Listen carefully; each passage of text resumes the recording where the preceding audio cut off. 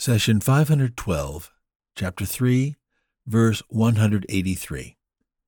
الذين قالوا إن الله عهد إلينا ألا نؤمن لرسول حتى يأتينا بقربان تأكله النار قل قد جاءكم رسل من قبلي بالبينات وبالذي قلتم فلم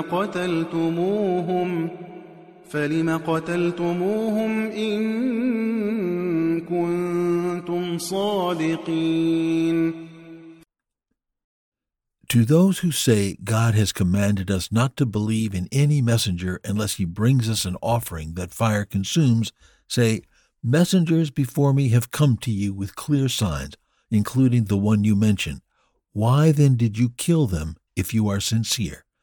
Chapter 3, verse 183. The Battle of Uhud was an act of discipline and cleansing of the Muslims.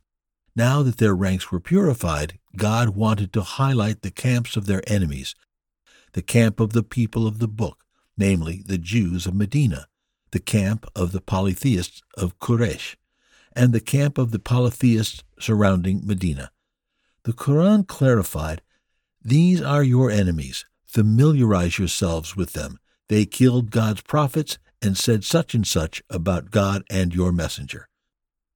The Jews of Medina rejected Muhammad and justified it by quoting the Torah. Our Lord instructed us not to believe in any messenger unless he brings a material sign from the heavens, an offering that a fire from the sky would consume.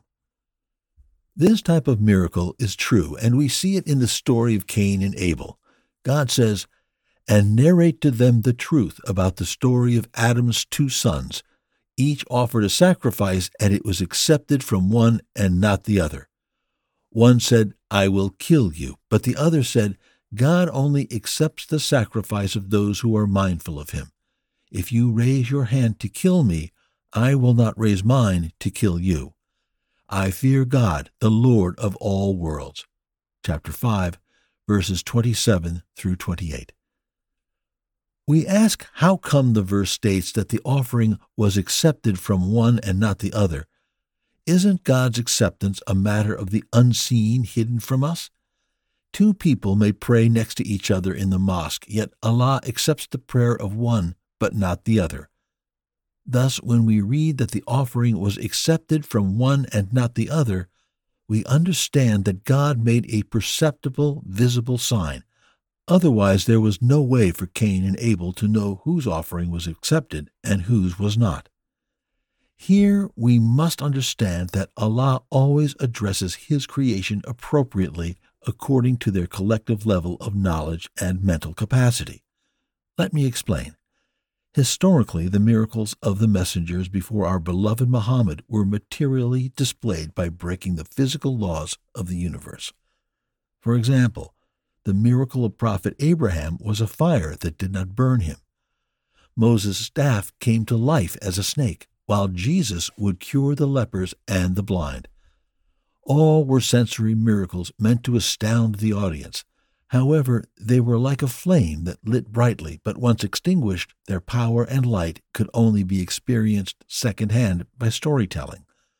This is because God's previous messages were meant for a particular time and specific peoples, so material miracles were sufficient. Islam is different. It is the final religion sent to the entire humanity till the last day. Thus, it requires an everlasting miracle that could be experienced firsthand across space and time. Such a miracle cannot be sensory or material. Islam necessitated an intellectual marvel that accommodates human progress and intelligence across millennia. The noble Quran is that miracle. God says, "We will show them our signs on the horizon and within themselves until it becomes clear to them that it is the truth." Chapter 41, verse 53. The time of Adam, peace be upon him, was different. His sons, Cain and Abel, had a disagreement which the Quran did not specify. Do not say it was a fight over a woman, marriage, or something else. If it were important, God would have informed us. What is clear is that there was an irreconcilable conflict between the brothers. They wanted the matter out of their hands, so they looked to the heavens for a verdict. In our modern era, we seek similar non-biased solutions when we disagree.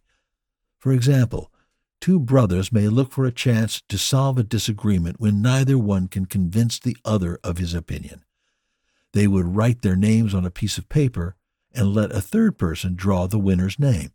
This leaves little room for objection.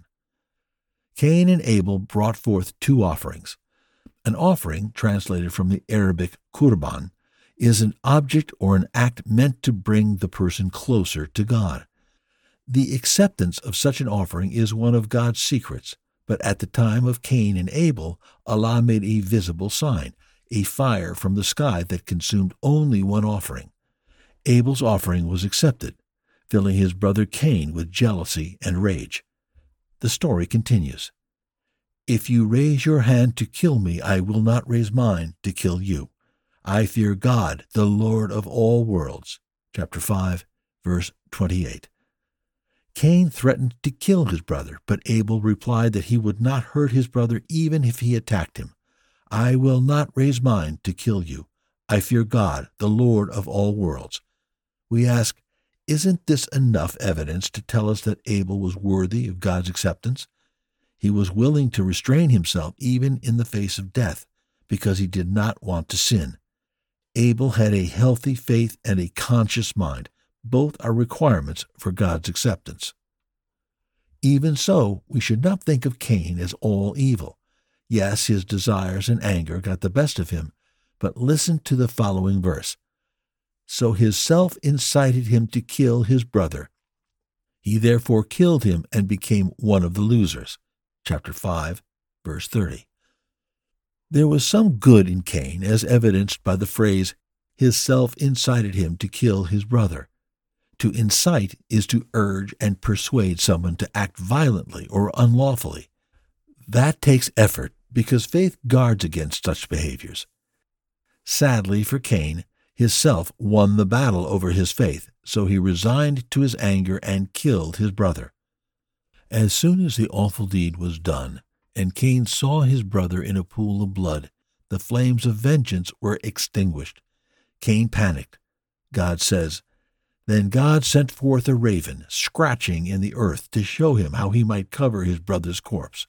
He cried, Oh, woe to me! Am I unable even to be like this raven and so find a way to cover my brother's body? And he became distraught with remorse. Chapter 5, verse 31. This brings us back to the verse.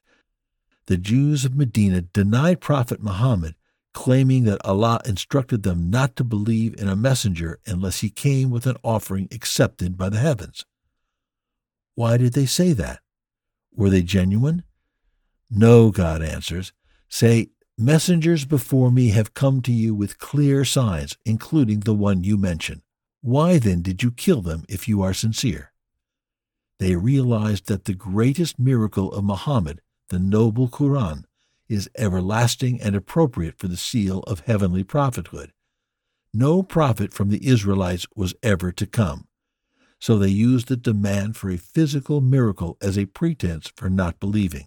Their request was a feeble excuse to deny faith. Allah informed us that the era of physical miracles is over because humanity was close to intellectual maturity. So an intellectual, spiritual miracle was needed to accompany the heavenly teachings till the day of judgment. Had the miracle been physical, it would have been only witnessed by the contemporaries of Muhammad. As for the Quran, any believing person in the year 1600, 2024, or 3060 can say, Muhammad is the messenger of God, and here in my hand is his miracle.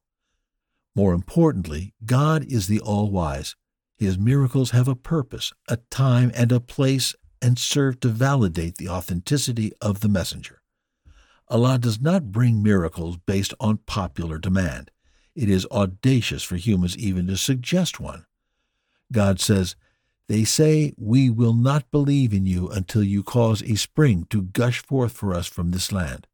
Or you have a garden of date palms and grapes, and cause rivers to gush forth in their midst abundantly, or make the sky fall on us in pieces, as you claimed will happen, or bring God and the angels before us face to face, or have a house made of gold, or ascend into the sky, even then we will not believe in your ascension until you send a real book down for us to read. Say, Glory be to my Lord. Am I anything but a mortal, a messenger? Chapter 17, verses 90 through 93. You may have noticed that all these requests were of material, sensory miracles.